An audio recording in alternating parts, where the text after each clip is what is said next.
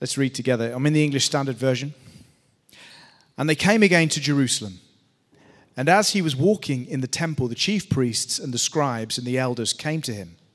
And they said to him, "By what authority are you doing these things? Or who gave you this authority to do them?" Jesus said to them, "I will ask you one question. Answer me, and I will tell you by what authority I do these things. Was the baptism of John from heaven or from man? Answer me." And they discussed it with one another, saying, "If we say from heaven, he'll say, 'Why didn't you believe him?' But if we say from man," they were afraid of the people, for they all held that John really was a prophet. So they answered Jesus, "We don't know." And Jesus said to them, "Neither will I tell you by what authority I do these things." This is the word of the Lord. Father, we pray now that as we come to hear your word, Lord, that you would open our hearts to receive the seed that is sown. And Lord, that we individually would put faith on that word. That we would believe that this word isn't just the mere words of a pastor, but these are the words of God that are coming to us today and that are for our good and for our upbuilding. And so, Lord God, we pray we receive these words as oracles from you, Lord God. And I pray you'd help me not to get in the way of your word, but to proclaim it as it is. We pray this in Jesus' name. Amen. Today's a good day to be alive. Amen. People happy today? There or thereabouts. Well, today's a good day to be alive. His mercies are new every morning, the Bible says, and so that's good news for me. I need those mercies. I don't know about you. So this passage that we have today is all about authority. That word authority is used a number of times. It's the Greek word exousia or exousia, however you want to pronounce that. And it just simply means the power to do something with or without an added implication of authority. So, a policeman who's on the beat has the authority to arrest you, don't they? But just anybody out on the street, they might be able to do a citizen's arrest, but they don't carry the same authority as a policeman. We're talking today about the authority of Jesus. So that's what this is all about. We're going to learn something about the Pharisees also and the scribes and these elders. This passage is also going to deal with them. So on one hand, we're looking at Jesus. We're looking at his authority. And on the other hand, we're getting a little look-see into the nature of unbelief. So that's what we're going to be seeing today in the Sanhedrin. Why was it that they reacted this way to Jesus? You remember the last time we were in the Gospel of Mark? We were looking at Jesus going into the temple and cleansing the temple, didn't he? He turned over the tables. He got out a 3-corded whip and he drove them out. Jesus wasn't being very Jesus-like, was he? He wasn't being very nice. He cleansed the temple of all those selling and buying. He cleansed it. And so now we're getting to see the reaction of the Sanhedrin. And we're going to see something about their condition, where they were at in their hearts, and why that was. We're also going to see a little connection today between two ministries that happened at the same time. The ministries of John the Baptist and of Jesus. What connection was there between the two? When Jesus asks that question, tell me whether the baptism of John's from heaven or from man. When you read it the first time, you're like, what's that got to do with anything? But we'll see how it's really, really connected. So this is what we're looking at today. This scripture breaks down into 3 parts, really. You've got verses 27 and 28, which is the Sanhedrin questioning Jesus' authority. Then verses 29 and 30, we have Jesus' kind of counter question. It's a little bit odd to the untrained eye. And then verses 31 to 33, we have the dishonest answer of the Sanhedrin. So when this is happening, when these Sanhedrin come to Jesus, this is, most people believe, happening on the Tuesday of Passion Week. As you all know, we're in the run-up to Easter.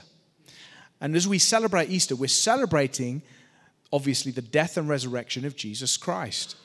And this happened on the Tuesday in the run-up to that week. So we're already now in Mark's Gospel in the run-up to these incredible, world-changing events. This is supposedly on the Tuesday of Passion Week.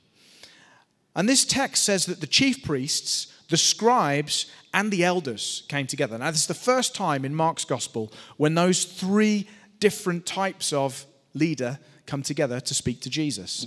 And together, the chief priests, scribes, and elders were known as the Sanhedrin. Now, before we don't want to get too much into the detail of who these people were, but suffice to say, these guys were the top dogs of the Jewish religion.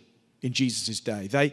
They were like a kind of, you've got the Romans governing at the very top politically at Jesus' time, and then you have the Sanhedrin, and they were basically like a buffer organization between Rome and the Jewish people.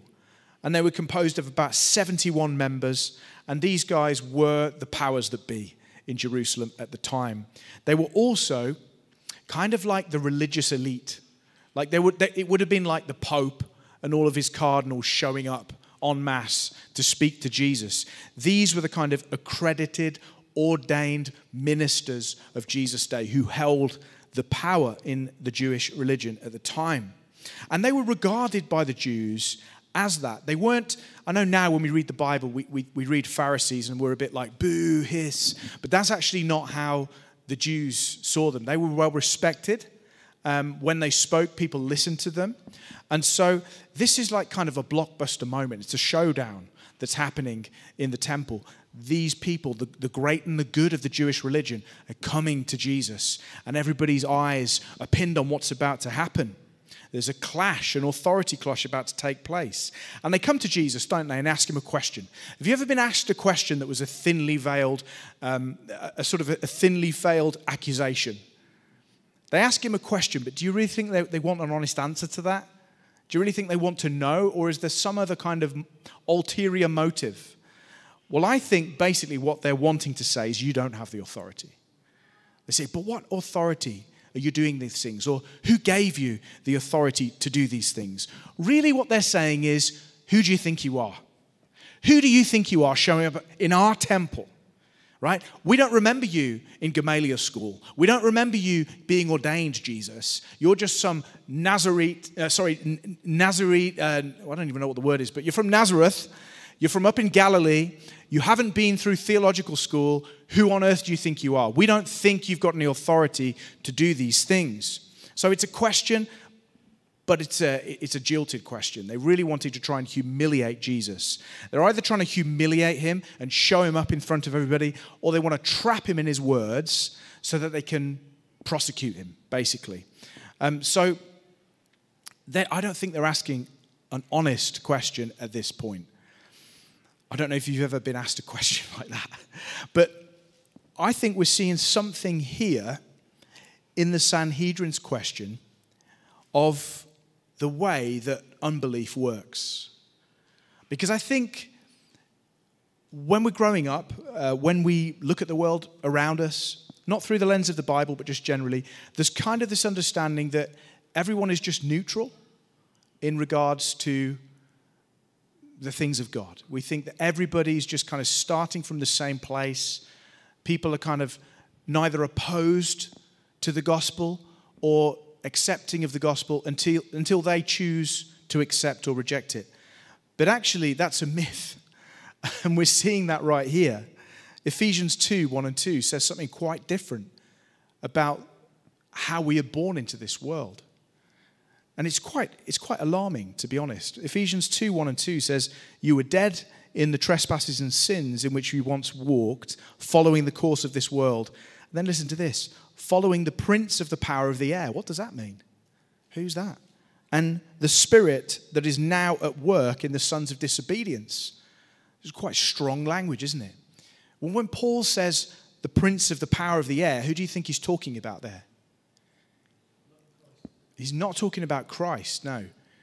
He's actually talking about another spiritual power in the heavenly places, Satan, the deceiver.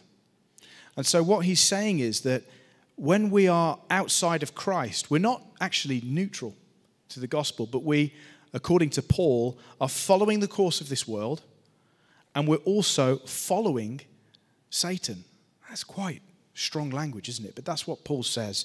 And he also says that that spirit is actually in some way at work in all of us when we're born into this world.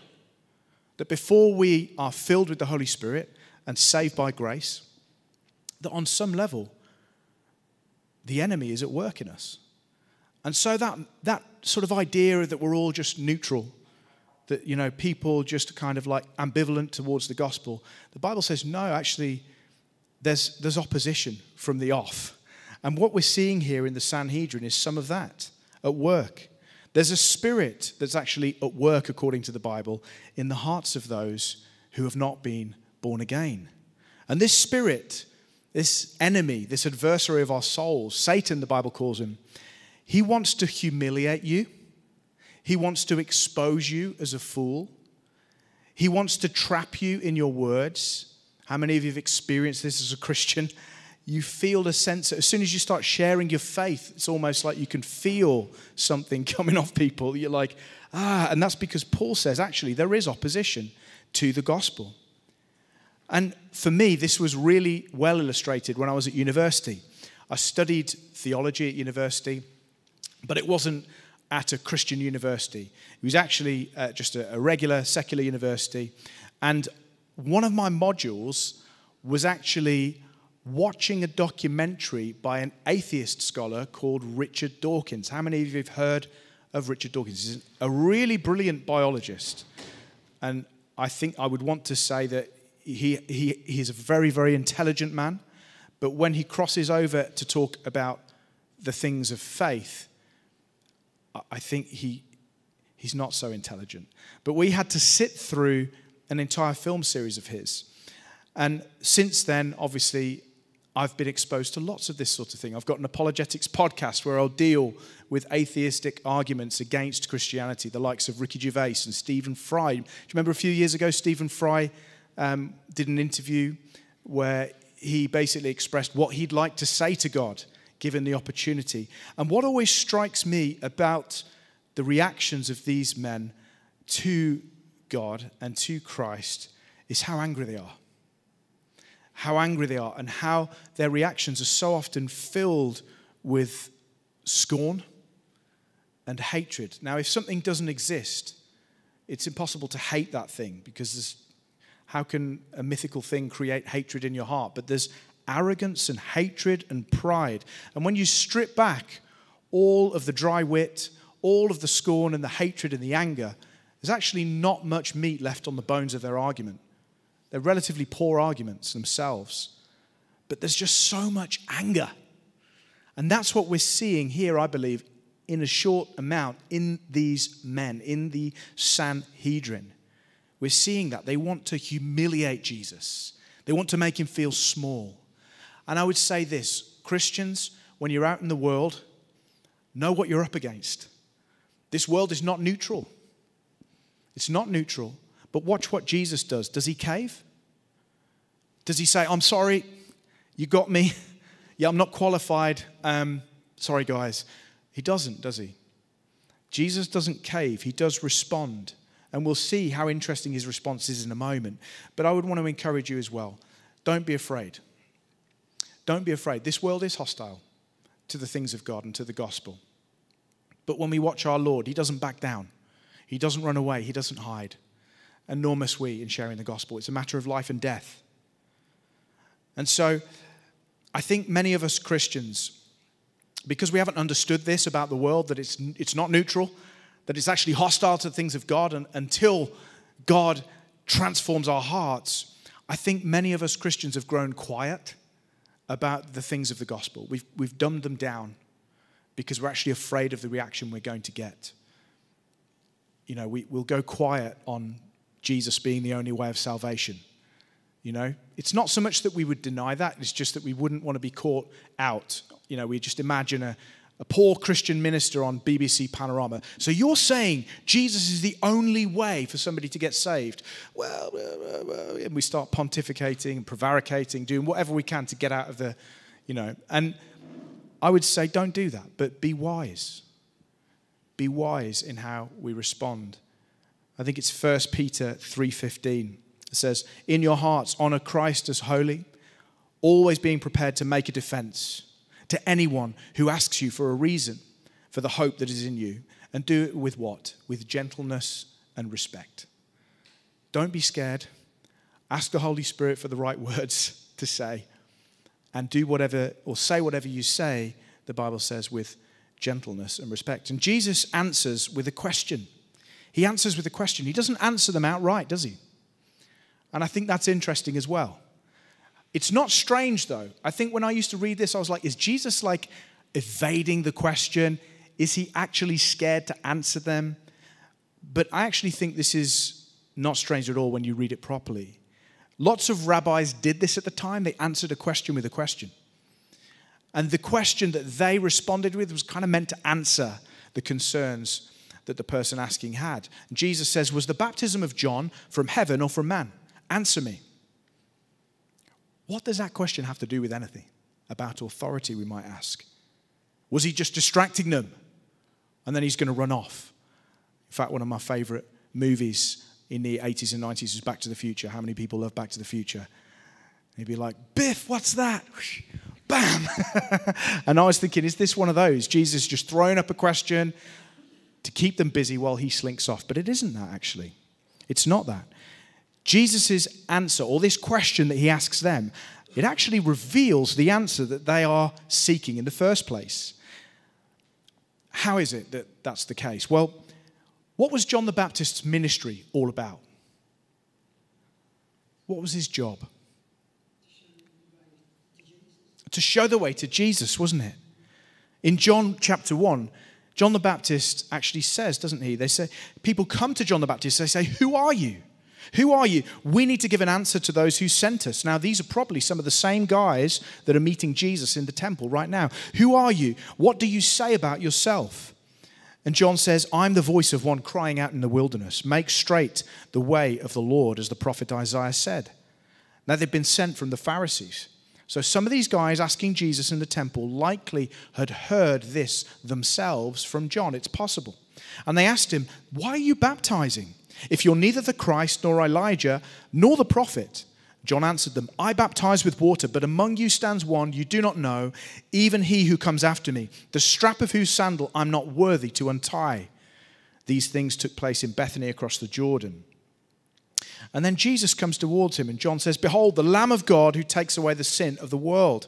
This is he whom I said, after me comes a man who ranks before me, because he was before me. I myself did not know him, but for this purpose I came baptizing with water, that he might be revealed to Israel. We're seeing something now of John's purpose, aren't we? We're seeing what his job was, but we'll read on.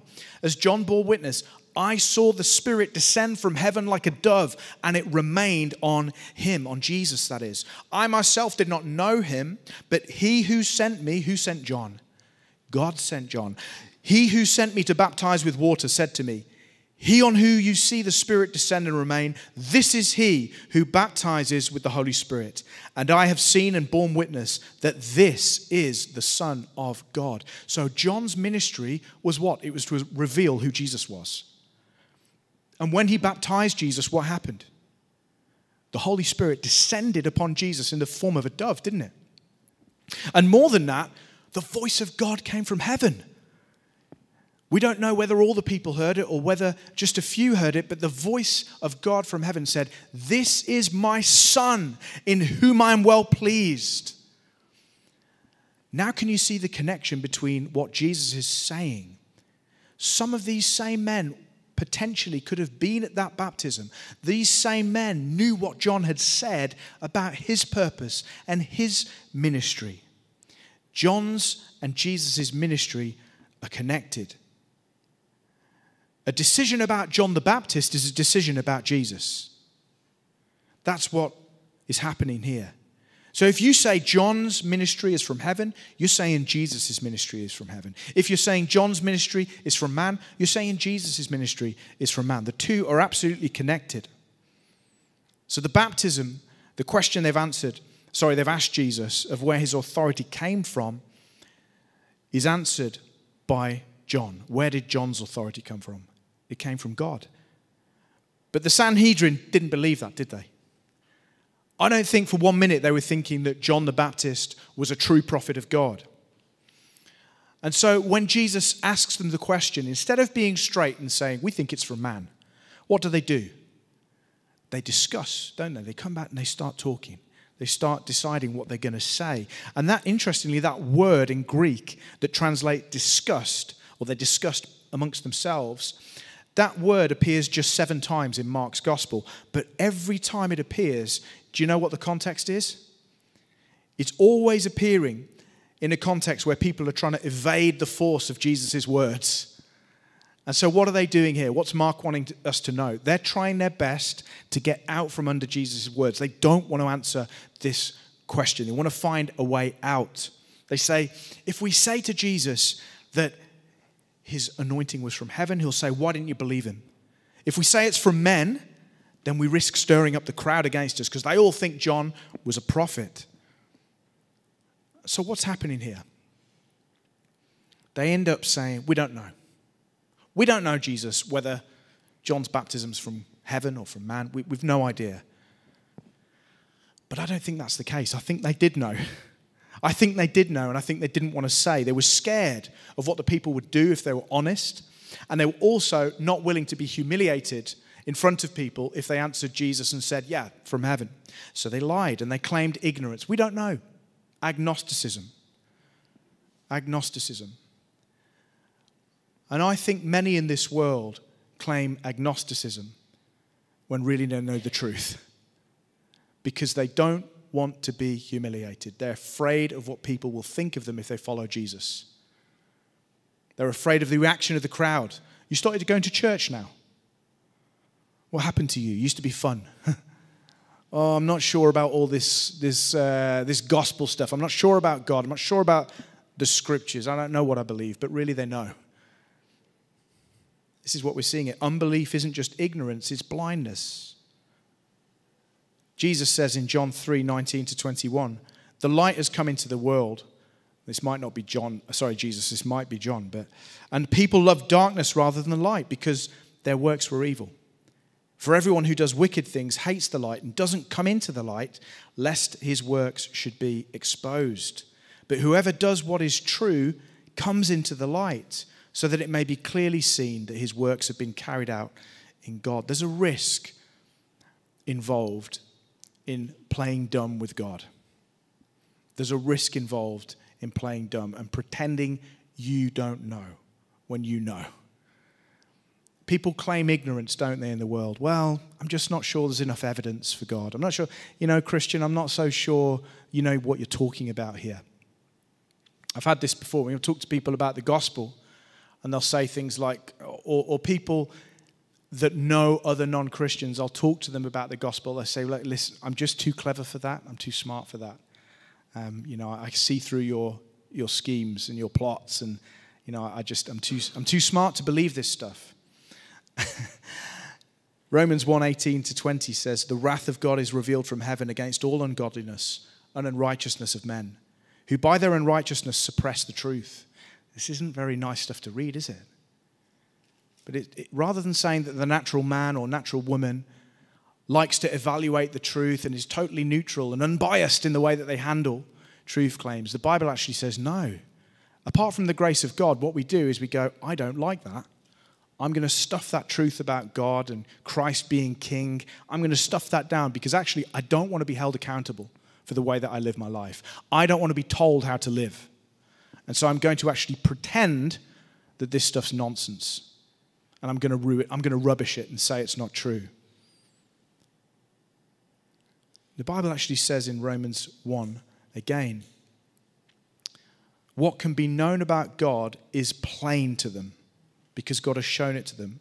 His invisible attributes, namely his eternal power and divine nature, have been clearly perceived ever since the creation of the world in the things that have been made. So all are without excuse. Now, I think that there is a place for explaining to people more clearly about what the Bible means and about the claims of Christianity. Sometimes people need help understanding these things. That's why Peter said, always be ready to give an answer. But equally, nobody on Judgment Day is going to be able to look at God and say, you just never gave me enough evidence to believe in you. Because the scriptures say, no one has a reason for that. He's clearly being perceived in the things that exist, in nature, in the way that our human bodies work even, the way that we think, the way we reason. The idea of objective truth. Everybody believes in objective truth, don't they? I remember sitting down with a friend of mine once because he wanted to tell me off a little bit and say that Christianity was backwards and bigoted and hateful. And so we sat down together over a pint, we were talking, and he was telling me about the problems with Christianity. And I listened as much as I could to that, and after a while, conversation turned. I asked him what he believed and why he believed that Christianity was evil and wrong. And he said, well, it's just obvious that it is. And I said, okay, well, what's your standard for judging that? What is the objective standard for you to say that Christianity is backwards and bigoted and wrong and wicked? And he said, well, I just actually believe that all morality is relative. You know, I have my morality, you have yours, I respect yours, you should respect mine. And I said, well, that's not relative morality. Because you're asking us all to obey your version of morality. You're saying, I need to respect your morality, and that if I don't, I'm wrong. Well, that's not subjective morality, that's objective morality. You're saying your truth is true for all of us at all times. So really what you're saying is that you are the arbiter of truth. You personally are the arbiter of right and wrong, and we all need to submit to you. And that's exactly what the Bible says about mankind. It says people don't have no God, they make themselves God instead. So I just don't really believe in atheists. I believe that atheists are people who've made themselves God. And they want everybody else to believe what they believe. Jesus is Lord, brothers and sisters. Jesus is Lord. He has all authority. We read it all the way through the Gospel of Mark. Right from chapter 1, Jesus has authority, an authority that the scribes and the Pharisees don't have in his teaching. We read in Mark 2 that he's got authority, again, the same word, exousia. He's got authority to forgive sins. In Mark 3, he has authority to cast out demons. He's got authority over all the powers of darkness. And in Mark 6, he even gives that authority to his followers. Matthew 28, Jesus says, all authority in heaven and earth has been given to me. And now, guess what? If you're in Christ, we stand in his authority. We need not fear the powers of darkness. Let's stand together. We need not fear man. Even though it can be scary and we can feel that pressure at times, just like Jesus would have done when faced down by all the great and the good of his time. We need not be frightened because our Lord has all authority and we share in him. Let's pray. Lord God, we thank you that we don't worship a God who is like us. We don't worship a God who is limited in power or in authority, but we serve and worship and know a God who is over all the world, who has all power in both heaven and on earth. And Father, we pray today that you would strengthen us, not to fear when people don't understand the things of God, not to fear when we feel put on the spot or made to feel silly for what we believe, but rather, Lord, that we be strengthened to give an answer, to give a reason for what we believe that is both gentle and respectful, but true. Lord, we pray that you would help us to grow more and more confident in sharing the gospel with others. We pray, Lord God, you would help us be brave and to take risks. But that all the time, Lord, people, even if we get answers muddled or wrong, people will be able to say, you know what? That person was kind. That person was gentle. That person was respectful. We pray this in Jesus' mighty name. Amen.